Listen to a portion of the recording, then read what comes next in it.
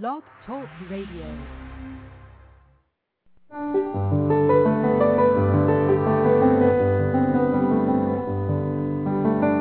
Lucis Trust, a non-profit, non-political, and non-sectarian organization on the roster of the Economic and Social Council of the United Nations, and concerned with the establishment of world cooperation and goodwill, presents Inner Sight with your host, Robert Anderson.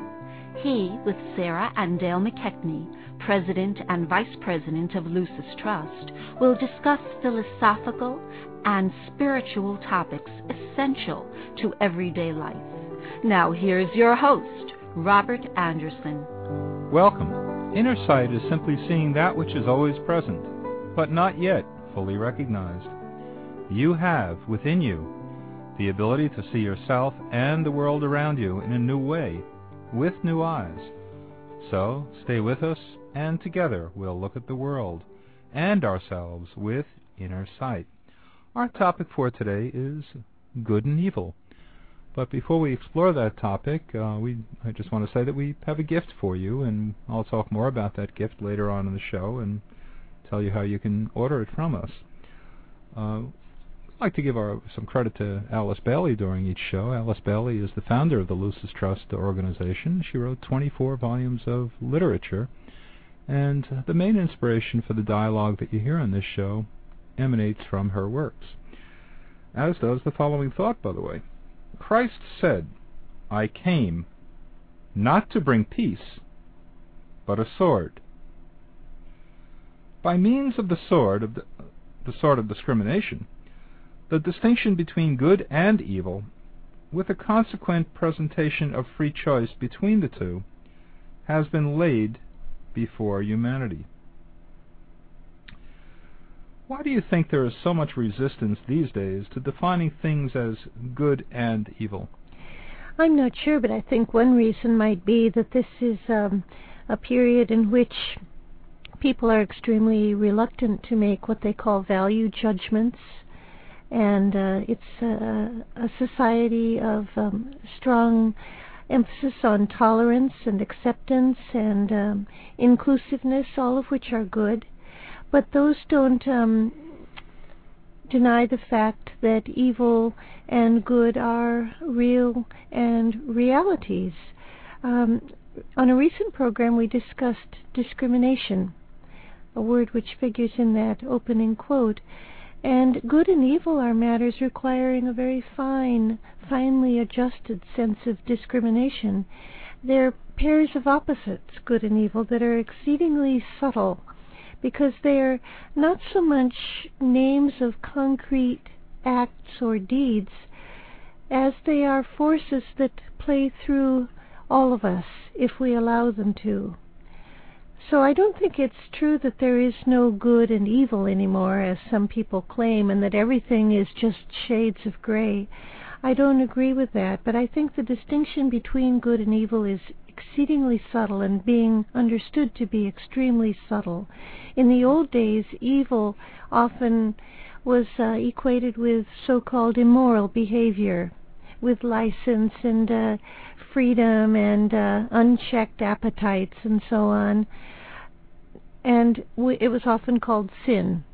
But now human minds are much sharper, and good and evil require a much more subtle sense of values, such as separativeness versus oneness, and selfishness versus unity. Those are more descriptive, I think, of the differences between good and evil.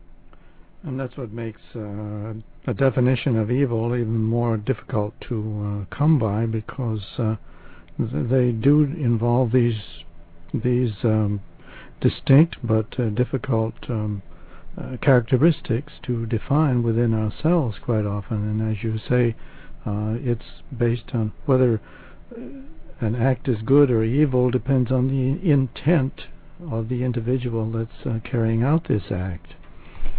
Recently, in thinking about this theme for this program, it finally dawned on me what the message or the meaning of the Garden of Eden Yes.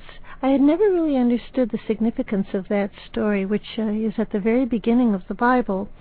And I realized that Adam and Eve, in being cast out of the garden, had chosen to separate themselves from God, from divinity, and that's why what they did was evil. Evil is the separation, the separateness, giving in to that impulse, the withdrawing from that which is sacred and holy, which exists in all of us.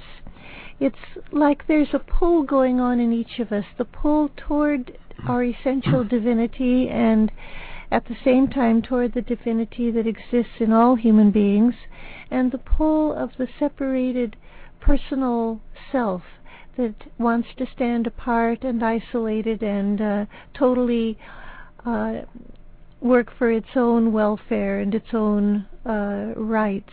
And that pull is essentially, I think, the pull of good and evil. It was enunciated by Christ in his presence on earth as the world teacher, the savior of all mankind, not of just a select few. But we still don't really understand that the overcoming of evil is through the strengthening of the recognition of oneness. And I think that the recent, not commemoration, I was going to say celebration, which is totally inappropriate. The recent commemoration of September 11th brought a profound consideration of evil once again, because I think that's an event in our recent past where we all have to agree that evil was present. Why? What made the evil? Were the people evil? Were their acts evil? I think it was their inability to sense any kind of kinship or connection with people for whom they felt a real antipathy. We can all be angry at people, we can all dislike certain things they do, but to feel such separation from them that you want to kill them and kill them in masses, I think is an act of real evil. Yes, it says in the esoteric writings, it says the greatest evil is against God is this attitude of separation. Mm-hmm. And why is that? Well, because any activity that leads one deeper into a more material existence is attracted by the allure of material existence and material things in the material world, tends to drive a person away from in the direction of this material world and away from God. So it separates a person from the will of God, which mm-hmm. is to work towards greater fusion and cooperation and sharing with the will of God. And the opposite of evil, good, we could say, is the impulse to achieve right relationship and oneness with all that lives and breathes. That is, I think, the inherent nature of goodness, that one does not seek to stand apart or separate from or opposed to anyone or anything. There's an interesting statement in that wonderful book by Aldous Huxley, The Perennial Philosophy, about good and evil. He said that good is the separate self's conformity to, and finally annihilation in, the divine ground which gives it being, whereas evil is the intensification of separateness and the refusal to know that the ground, the unity, the essential unity of life even exists. I think that's, you mentioned about the commemoration of the World Trade Center and what that means to so many people, but it engenders fear. I mean, what these terrorists have done tends to engender fear, and fear is the basic astral energy. Fear leads to more separation. And any separation between the people and groups and works against the will of God, as I said before. So the very act of terrorism and terrorists engender fear, and therefore it promotes that separateness, and that seems to be their intent. Fear makes people retreat into themselves and into their isolated existence, and to withdrawing, to be only with their own kind, so to speak. It causes people to withdraw and separate, and that's the achievement that the forces of evil seek. For those people who just tuned in, you're listening to Inner Sight, and our topic for today is good and evil. And we do have a gift for you. I mentioned that earlier. The gift is a paper. It's on today's topic. Ask for the paper on good and evil. We'll be happy to send it out to you, of course, free of charge. I guess that's the nature of a gift, but give us a call on our toll-free number. You can order the paper. 1-866-695-8247. Once again, 1-866-695-8247. The easy way to remember it is 1-866-NY Lucis. Lucis is Lucis. Think of 1-866 New York Lucis. Our website, www.lucistrust.org.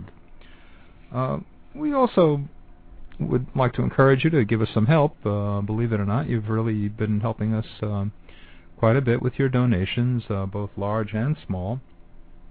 And even those small donations that you send do help to pay for this show. So if you'd like to see us stay on the air, we want to stay on the air, and many of you have expressed interest in the show and have given us accolades for talking about values and stimulating your thoughts about spiritual matters and philosophy.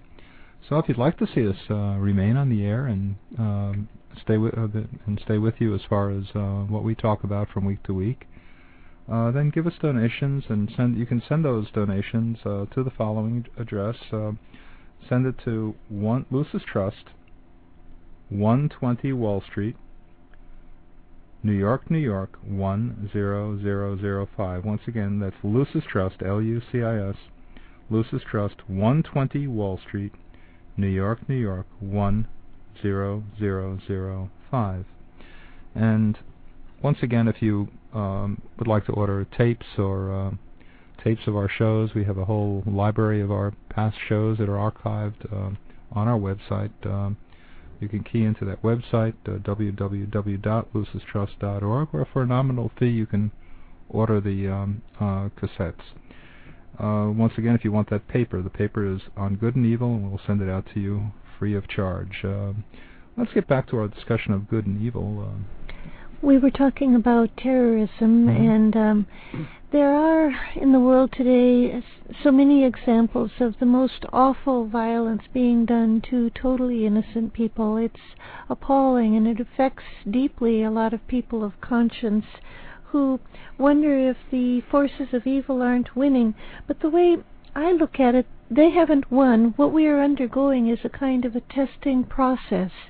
I think it's an ongoing experience, a cycle, where, as Christ said, I came not to bring peace but a sword. I think what's happening today in the world is that the forces of evil, as they work through human beings, and the forces of good, as those work through human beings, are becoming highlighted. And certainly, just taking one example, that of September 11th, we saw great good that day. If we remember what that was like, the expression of love and goodwill that came from the heart of humanity all over the world was an astonishing and powerful force. So at the same time that there was real evil, there was great goodness expressed. And I think this is part of the process that's underway in the world. And we're all going to have to explain ourselves at some point, at some day of reckoning, so to speak. I think every soul on earth has to take a stand for what he believes in. Does he belong to the forces of separation and hatred and revenge and retaliation?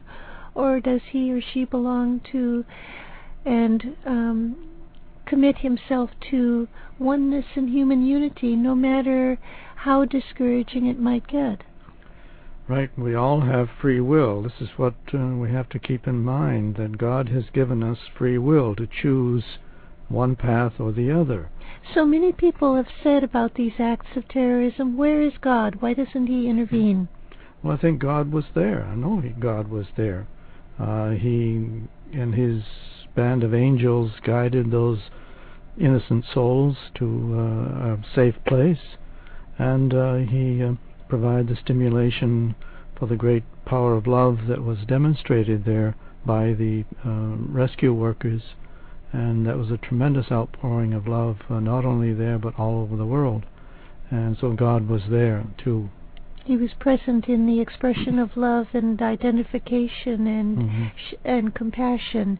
Yeah, that makes sense for me. I think some people tend to think of God as an external force that should intervene sort of on a on a 911 basis, like a fire truck.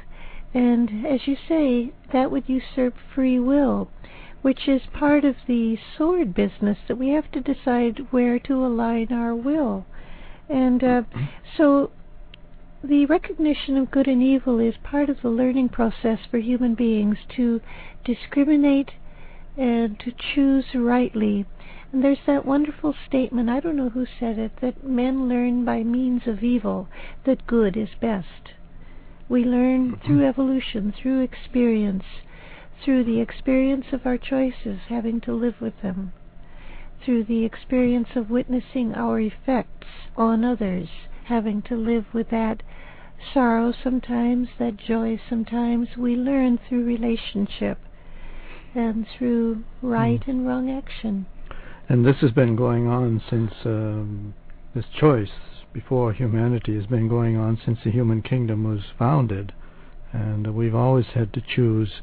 And this is the way we learn the lessons. We get hurt, and we get pain we experience pain and suffering, and eventually we learn the lessons of good and evil. There's another effect that I think is working out at the present time, and it's touched on in a couple of the laws of healing, which are outlined in Alice Bailey's Esoteric Healing. There are certain fundamental principles and laws and rules about the process of healing that apply not just to the body and its illness, but to humanity and its illness.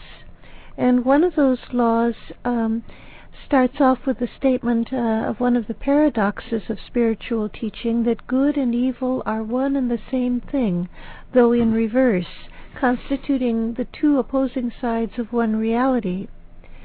And it's said of this law that disease has its roots in the good, the beautiful, and the true, and that it's the friction that is created by the soul, which is wholly good, and its divine purpose, and the lack of response for a very long time by the form, the outer person, to that divine impulse.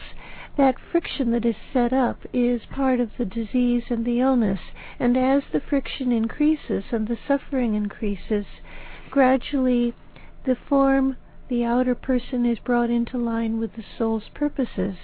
So what we are seeing in the highlighting of evil is the recognition of the potential good. I don't think we could recognize evil if there wasn't goodness in us. You need both to be able to see the two sides.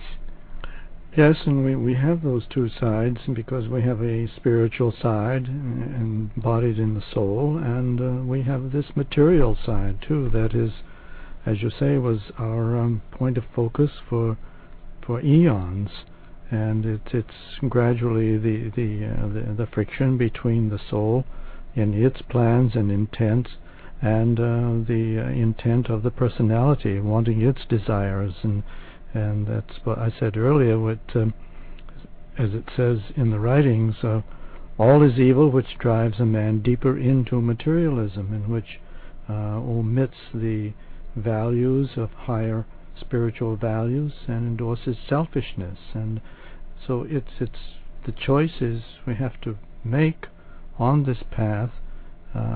First of all, we have to find the path, and then we realize that there is choices to be made between the upward path to light or following back on the old bad old ways that continue to give us pain and suffering. It's a battle, isn't it? It's a battleground that we enter into when we start to deal with these forces, and I think it's something that every human being has to go through, and nobody can opt out of the battle at the present time. I think if we believe in the potential of humanity, and if we believe that the heart of humanity is good and sound, then every one of us has to commit ourselves toward taking a stand for unity, for connection, for right human relationships, for forgiveness, for sharing, for overcoming all the impulses to separation and selfishness that also can find their place in our hearts if we're honest. And it reminds me very much the present time of being in the midst of a forest fire. We may not be able to put out the entire forest fire, each of us on our own, but we can deal with the little spark that's burning the patch of grass right in our midst. We can put out the flames of separativeness and selfishness whenever we see them, and that contributes toward the overcoming of evil if each of us does our part. And that's a long, long battle, and all of us are required to wage it. And yes, and as I think we recall, we want to mention this as we get closer to the end here about in the Great Invocation, there is that line to the door where evil dwells. I think we've talked about this before, but maybe we should explain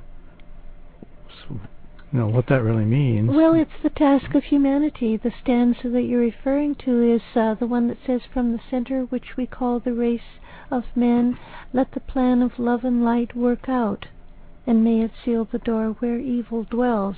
It's up to humanity, the human race, to overcome evil.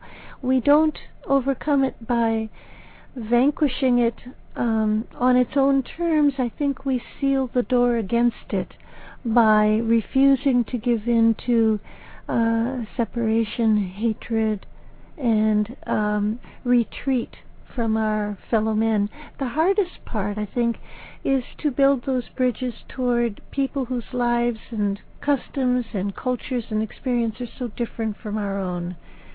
And to seal away these forces of evil, they are just material forces, requires the imposition of a power that's really beyond the human stage, and that's the power of divine light and divine love. And that's what's embodied in the Great Invocation. That's why this invocation was given to us. So I think you've answered a very important question. I think we're all into that idea of why does God allow it, and He allows it, I guess, because He wants us to have free will. He hasn't made robots. No. He wants us to decide that we're going to choose the path of good. Is that correct? That's right. It is the divine plan that we learn to choose and choose freely out of our own sense of values and discernment and discrimination, so that it isn't just imposed upon us. We're meant to be responsible and mature beings, not automatons. Well, hopefully we can evolve to that. And once again, we do have a gift for you. It's a paper on good and evil, and just give us a call on our toll-free number to order the gift, 1-866-695-8247. The easy way to remember it, 1-866-NY-LUCIS. Lucis is L-U-C-I-S. Think of New York Lucis. You've been listening to Inner Sight. Now we would like to close with a world prayer called the Great Invocation. It's a call for light and love and goodwill to flow into the world and into our hearts. Let's listen for a moment to these powerful words.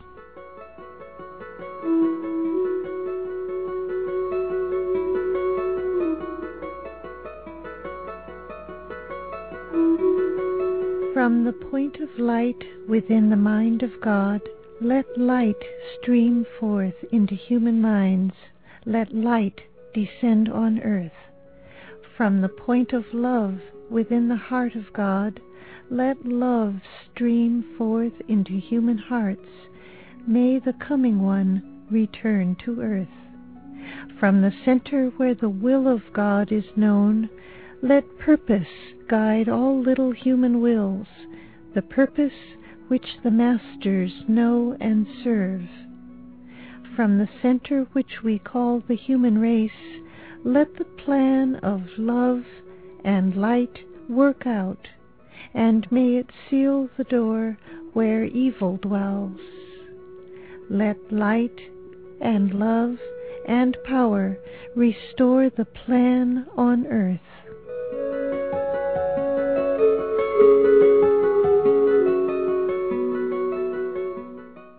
Hi, it's Jamie, Progressive's Employee of the Month, 2 months in a row. Leave a message at the... Hi, Jamie. It's me, Jamie. I just had a new idea for our song about the Name Your Price tool.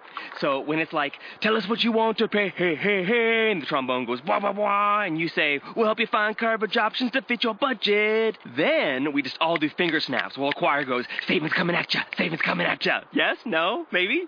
Anyway, see you at practice tonight. I got new lyrics for the rap break. Progressive Casualty Insurance Company and Affiliates. Price and coverage match limited by state law. Amazon has everything for back to school. Zebra lunchbox? Check. Cool Adidas gear like t-shirts, shoes, and backpacks? Check. Triceratops folders and pencils? Check. Laser Cat t-shirts? Check.